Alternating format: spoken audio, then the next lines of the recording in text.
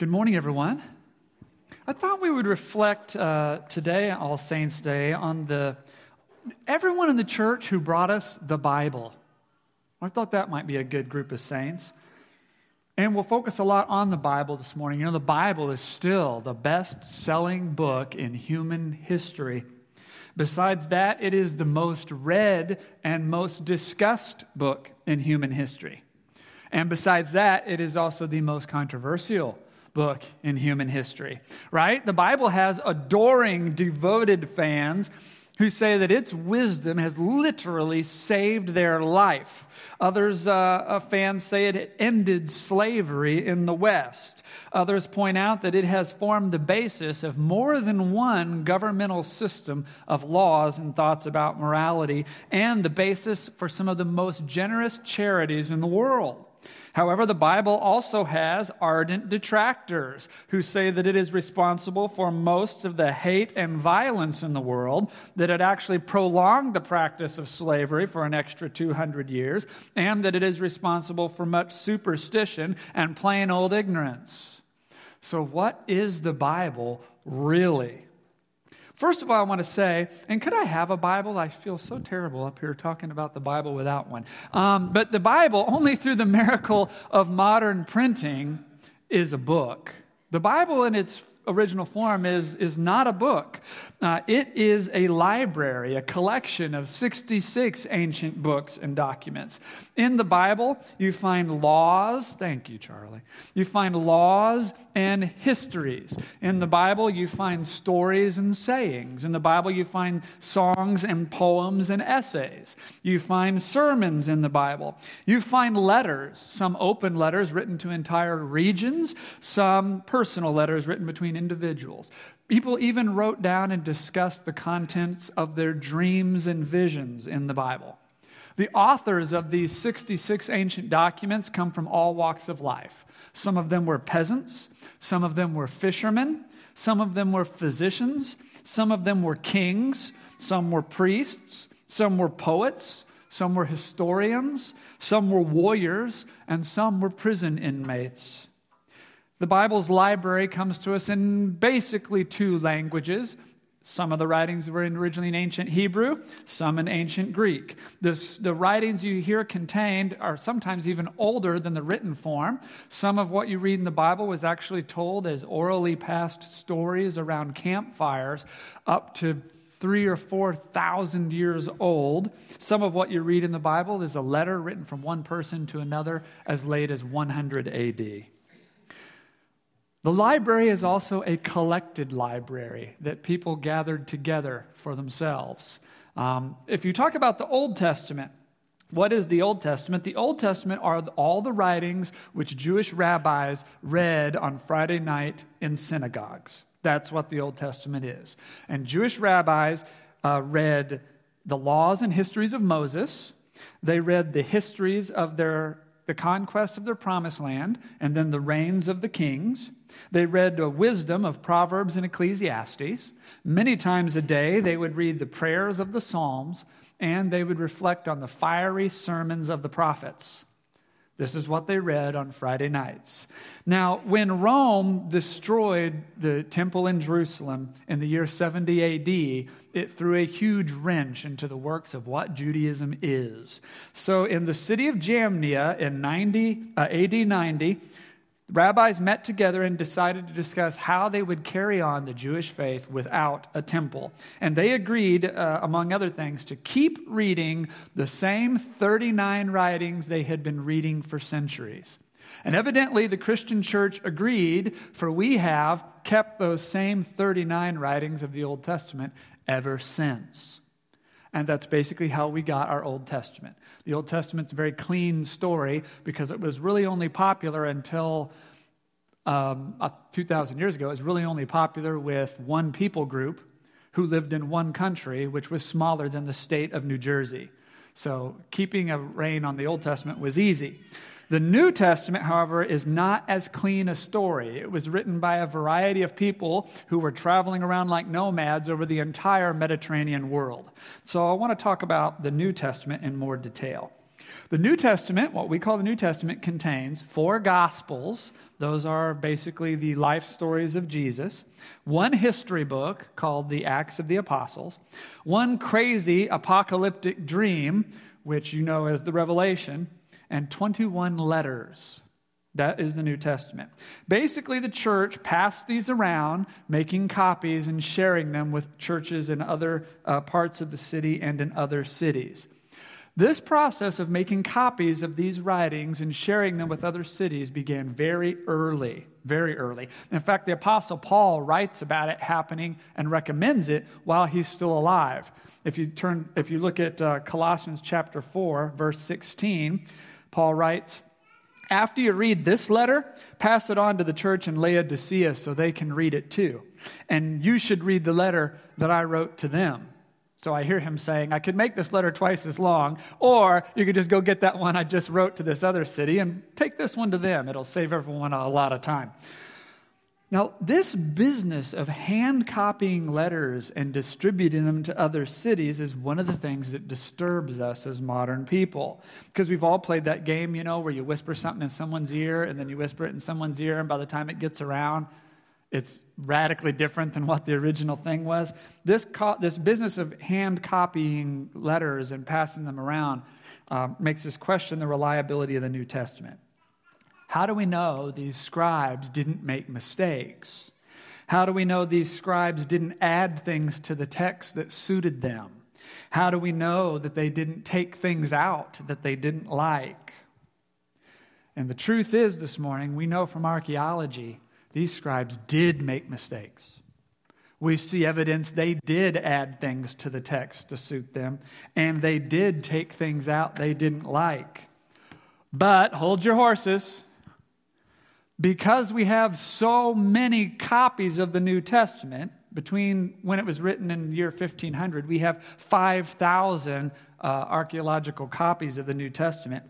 You can tell when and sometimes where someone accidentally or on purpose tried to make a change.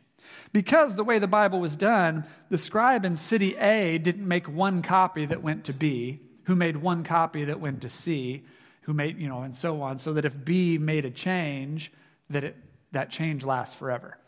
That's not how the Bible was done. The way it was done, they made a variety of copies and sent them to a variety of cities, who made a variety of copies and sent them to a variety of cities.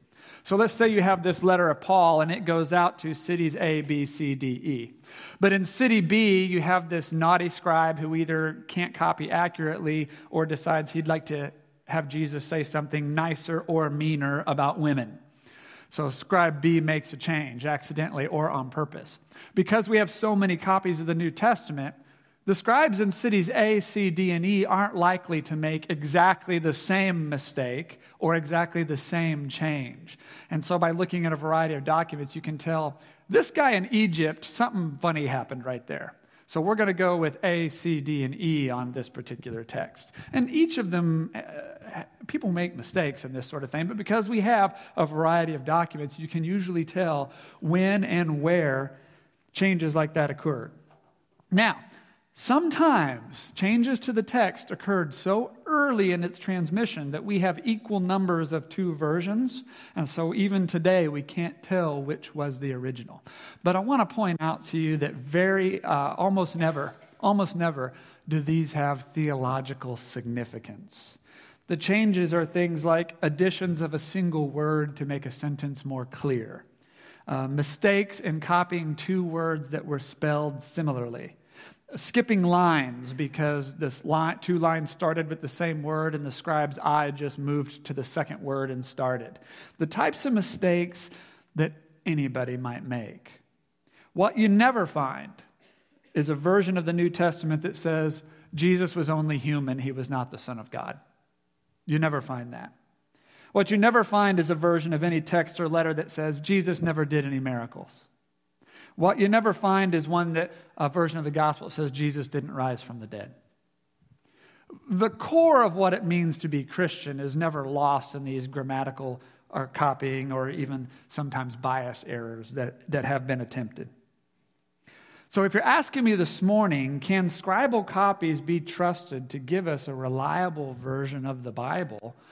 I have to tell you, definitely, yes, they can. Yes, they can. So here we have these scribes copying these letters amazingly accurately and passing them around. And this is how the Bible begins. They're sending them all over the Roman world. Then, in the year 100 AD, a man named Marcion is born. Marcion is the son of a church leader, but he grows up to be a rich ship owner. He owns ships for shipping, so he's very wealthy, and he's a huge fan of the Apostle Paul. Paul is his favorite. In fact, Marcion loves Paul, and he loves Paul's theology of forgiveness so much that Marcion decides that everything before Paul and every other apostle other than Paul is garbage. He believes that Peter, John, James, and the others have turned away from the God of Jesus, and they've gone running back to a mean old Jewish God. See, Marcion's a bit strange because he believes there are two gods. The Jewish God who created the world, a horrible world, and then the God of Jesus who came later to save it. So Marcion runs around trying to start churches where you never read the Old Testament. You only read the Apostle Paul and parts of the Gospel of Luke. He also took out the Christmas story because Marcion thought sex and childbirth were disgusting. We'll get to that in a moment. So Marcion tries to travel around selling his new Paul-only church, but the church does not appreciate Marcion's outlook because, as they rightly notice, Paul was Jewish. Paul's a Jewish rabbi. Paul's not going to hate Jews a whole lot. Also, Paul respected Peter and James and John. He calls them apostles. He submits himself to their authority. So the Marcionite church did not take off.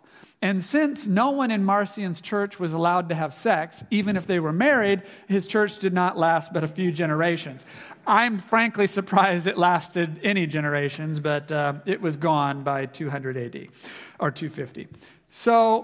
But it's gone, but the church had to respond to this by drawing up lists of books that should be read in church to make sure no one else tried to throw out Peter or John or Mark. Now, this is the first point we want to make today, that the beginning of making lists to say this is our library was not done to keep books out, as you sometimes hear in pop culture. The beginning of list making was done to keep books in, to preserve the scriptures. Now, on that point, some of you know what I'm about to say already, and you've known it for years, but others of you are going to be quite shocked by this, as I was the first time I heard it. And that is, there were other books traveling around back then about Jesus and the apostles, which are not included in our Bible. Especially by the year 200 AD, there were other books with titles like the Gospel of Thomas and the Gospel of Judas and the Acts of Peter and Andrew, the Acts of John. There's a Gospel of Mary Magdalene. There were other books traveling around back then. Now, if you watch movies like The Da Vinci Code or read the book, or some History Channel documentaries which get re-aired constantly every year, you will get the impression that there is a big conspiracy, that church bishops got into a room and decided to keep certain books out of the Bible because these books contained some secret knowledge about Jesus that they were trying to suppress, that they were controlling the church by creating the Bible and keeping secrets. That's the story that has traveled, especially on the internet. But I want to tell you from history, there was no such room full of people that contained all the bishops talking about the Bible until 787 AD. What they did have was these regional lists. A bishop of Rome would say, well, here's what everybody in Rome is reading. And a bishop in Egypt would say, well, here's what all the churches in Egypt are reading. So when they drew up these lists in the 2nd century, and it doesn't include the Gospel of Thomas, how did they know to leave out the Gospel of Thomas? How did they know that Luke was a traveling companion of Paul, so you can trust what he says about Paul? But this one that calls itself the Gospel of Thomas, that was not written by Thomas the Apostle, Doubting Thomas, as we call him. How did they know which ones to keep and which ones to leave out?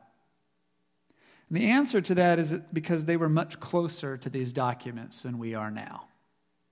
You have to remember that the apostles, the people who walked with Jesus and heard what Jesus said, they were alive until 60, 70, some of them 90 AD. Their disciples, so the ones who learned directly from the apostles, that generation was probably alive until AD 120, 130, 140. So that by 200 AD, when these other books are traveling around, we are only 3 generations from the apostles, the folks who walked with Jesus and heard what he taught themselves. So when these third-generation Christians look at something called the Acts of Peter and Andrew, they can more easily say, Jesus never said that, and Peter never told a story like that. This is something that's come up recently. Now, if some of you doubt that someone can become so studied in a particular subject matter that they can immediately look at it and spot fakes and later additions, I'd like to show you the power of a niche expert. And I'd like to welcome at this time to the stage Scott Casey and Ken Bledsoe. Come on down.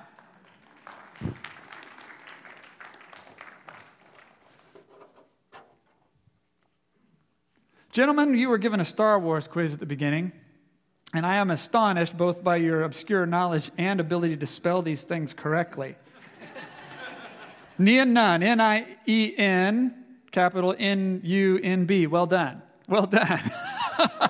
And Minock and Duback. Well done. All right. So, gentlemen, you're here to demonstrate the power of an expert. Now, you know, but they don't all know, that George Lucas's Star Wars came out in 1978. Empire Strikes...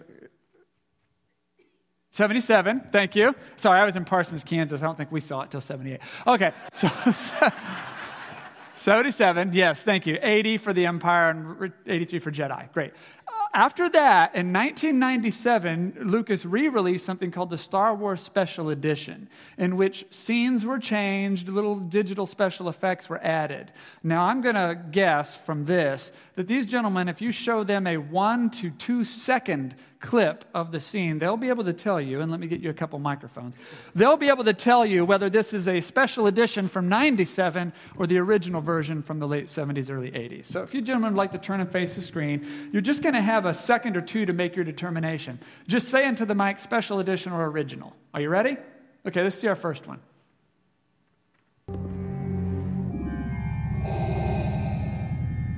What is thy bidding, my master? Special. Special edition. Okay, why? It's a different actor there for the Emperor. Yeah, a different actor from the Emperor. You all knew that, right? That was an easy one. Let's look at another one. Special. Wow, okay, we didn't show you too much. Are you sure? Yeah, that scene wasn't in the original. That scene wasn't even in the original. Okay, let's see another one.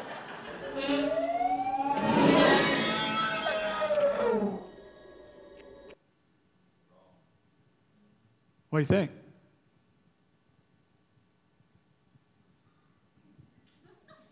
Oh, the bishops are stumped. Who out here knows? Original. Why? The sound. Everyone knows from the special edition the sound's like not that sound. All right, guys. Okay, let's try another one. Special. What makes it special, Ken? It's just a thing blowing up. It blew up in the first movie. I saw it in the drive-in in Parsons. What? Enhanced. What's enhanced about it? Yeah, it's got a ring. Yeah, sure. Yeah, we all paid attention to those explosions. Absolutely. All right, let's see another one. Original. Original? What makes it original? It's the music. It's they used a different soundtrack for the... You're right. Okay, we picked it because they didn't put Hayden Christensen in, but that actually wouldn't decide it, would it? Because the special edition didn't have Hayden Christensen either. Hayden Christensen was added in the 2004 DVD version. Yep. But the music makes it original. Thank you. Okay, let's try it again.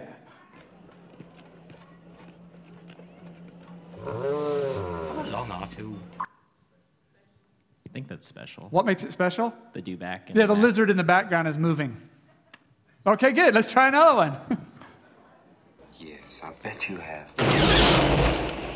Original, why? Han shot first. Han shot first. One of the greatest controversies of our time. All right. I think we have another one. We need to know what it is and how to destroy it. That's Rogue One. Wait a minute, what is that? That's Rogue One. That hasn't come out yet. Okay, right, that's from a movie that hasn't come out yet. All right. We have a couple of gift cards for these guys, don't we? Thank you, gentlemen. All right. The point, and I have one, is it is possible to become such a student of something. And let's be honest, although it pains me to say, Star Wars really doesn't matter that much in the grand scope of the universe. And yet, there are folks who in a second and a half can tell you if something was added to it 30 years later or not. Now, the Bible does matter a great deal. And the folks who studied this, and we may not realize it, but memorized it, not passages, the whole thing back then, they could easily spot if something had cropped up in the last 20 or 30 years in their scriptures. Now, I also want to point out that many of these later Gospels and stories contain things so strange you didn't even have to be an expert in order to spot it. In the infancy Gospel of Thomas, it tells the story of the little boy Jesus who skips out on synagogue to go down to the river to make clay pigeons. When his father finds him and yells at him, the boy claps his hands and turns the fake pigeons into real pigeons who fly away, sort of his way to tell off his dad, don't bug me about going to church, I'm God. The readers of that story said, I've never heard that story about Jesus until just recently. In another, Jesus says that women can't go to heaven because how gross would heaven be if it had women in it? But take heart, Jesus will make them male. Let me just read it to you right from the text. Says, look, I will lead her that I may make her male, in order that she too may become a living spirit, resembling you males. For every woman who makes herself male will enter into the kingdom of heaven. Gospel of Thomas saying 1:14. The early church could read this and go, eh. All right. The Gospel of Peter. On Easter morning, Jesus comes out of the tomb and his head nearly touches the sky. He's followed by two equally towering angels and a gigantic talking cross which proclaims that the Messiah is risen. Now, I would think if Christzilla came out of the tomb and stomped his way through Jerusalem on Easter morning, even writers outside the Bible would have noticed this fact and told us a little something about that. So the fact is, these fakes were easy to spot. You didn't even have to be a Bible-trained expert a century and a half after the real events. So the next time your Facebook feed pops up and says, we've just discovered the Gospel of Judas, realize two things. The Gospel of Judas was discovered in the 1800s, and then go to a website of a university and read the Gospel of Judas yourself. And you'll find enough weirdness there that even you, 2,000 years later, can tell this was not originally a part of the Scriptures. Now, here's the whole truth from history. The way the Bible came together was that these letters were being written and copied during a time when nobody cared about Christianity. In the beginning, Christianity was just a religion of women and slaves and peasants. A few rich people would join it, but they were considered lunatics. And so no one cared about the New Testament at the time the letters are being written and copied and sent out.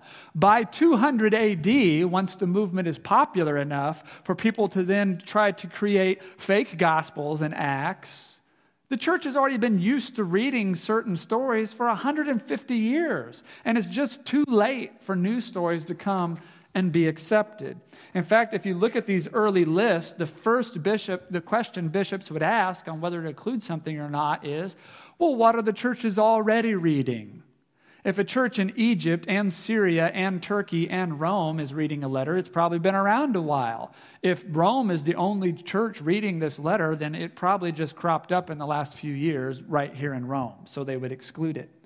And their second criteria was, does it teach us anything weird? Does it teach us anything we've never heard before?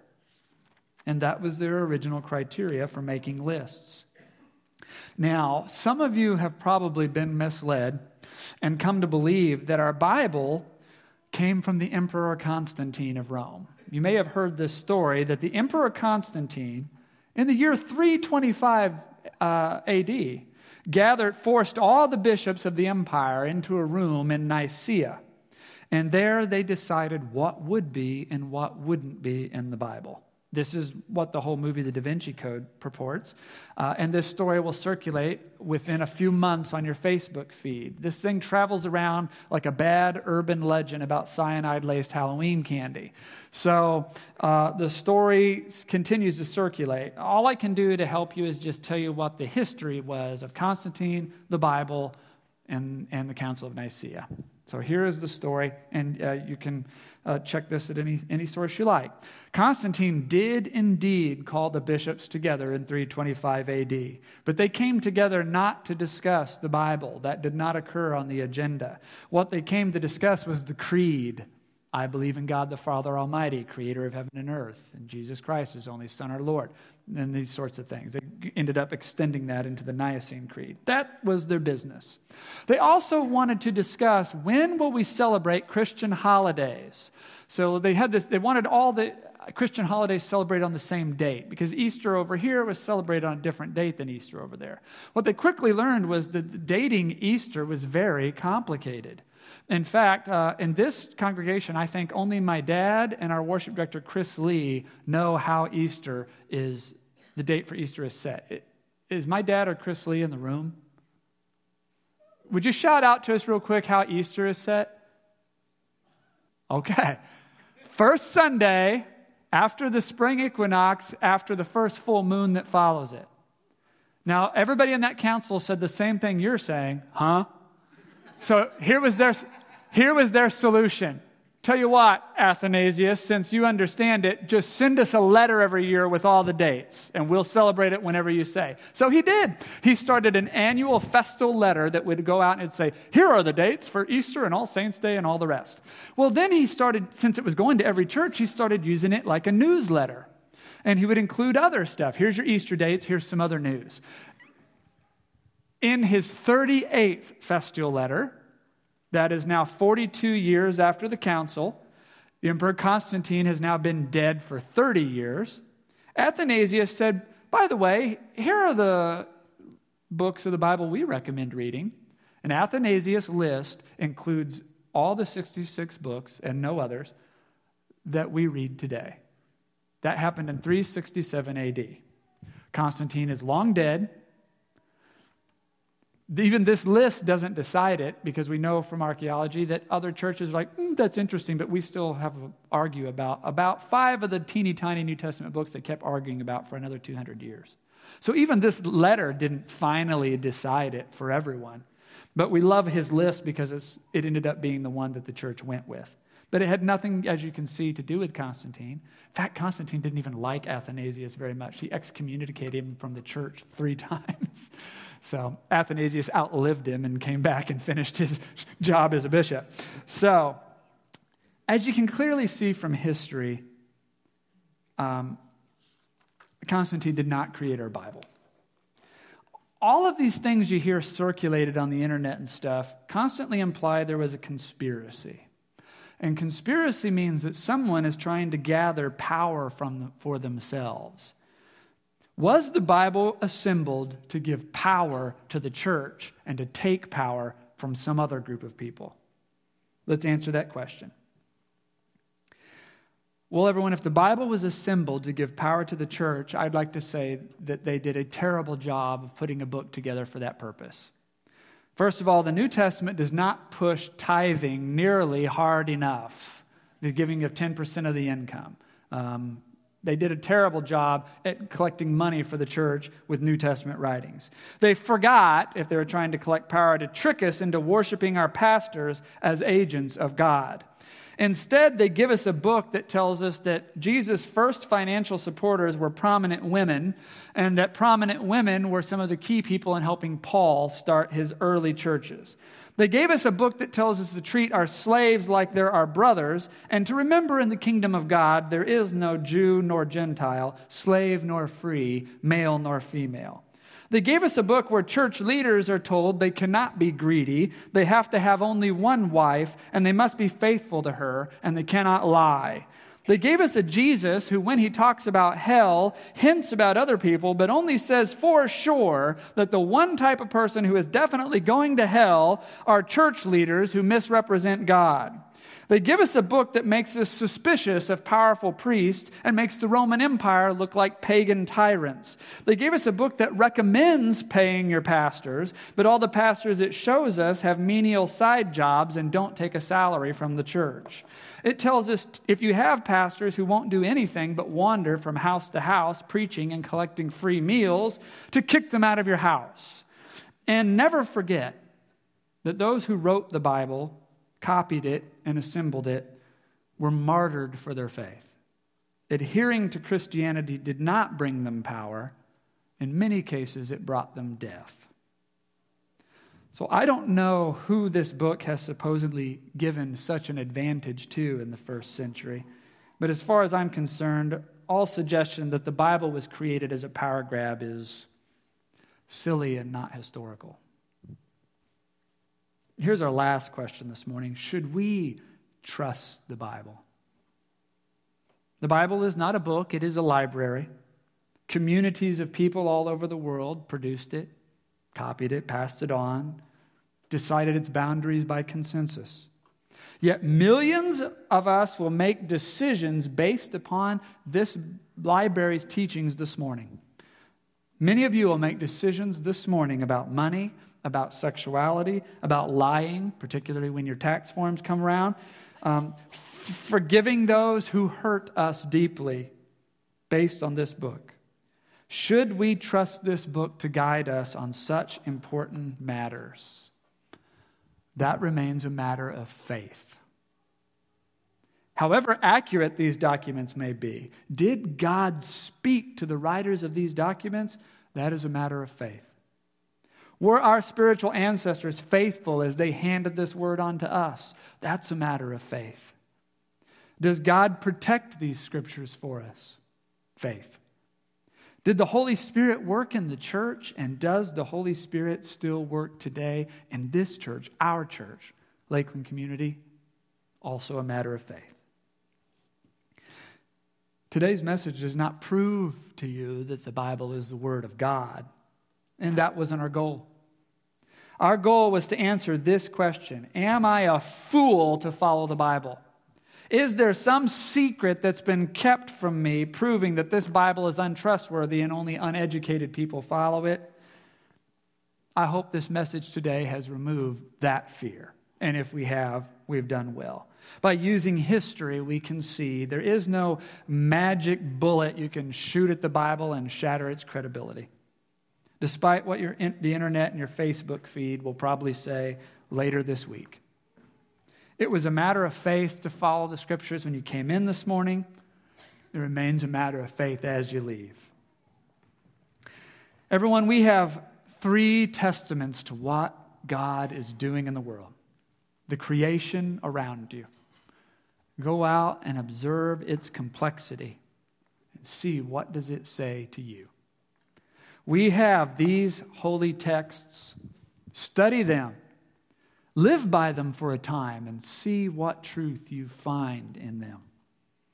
And we have what God has done in your own life. Reflect on those experiences. If you don't feel you have any personal experiences with God, I invite you to join us here in this community. You're coming at the very best time of year that you could as we go into the Christmas season in a few months. Pastor Dan's preaching about some very basic things about God and finances in the weeks to come. That is a great place for the rubber to hit the road on does God provide for us or not. I invite you to join us for this season and see if you can meet Him for yourself and see what happens after that. These three proclaim Jesus to you. Let us stand together. We have nature. We have these holy texts. And we have what God has done in our life. So on this All Saints' Day, let us bring our worship to Him and praise Him for His word in all its forms. Amen? Let us worship.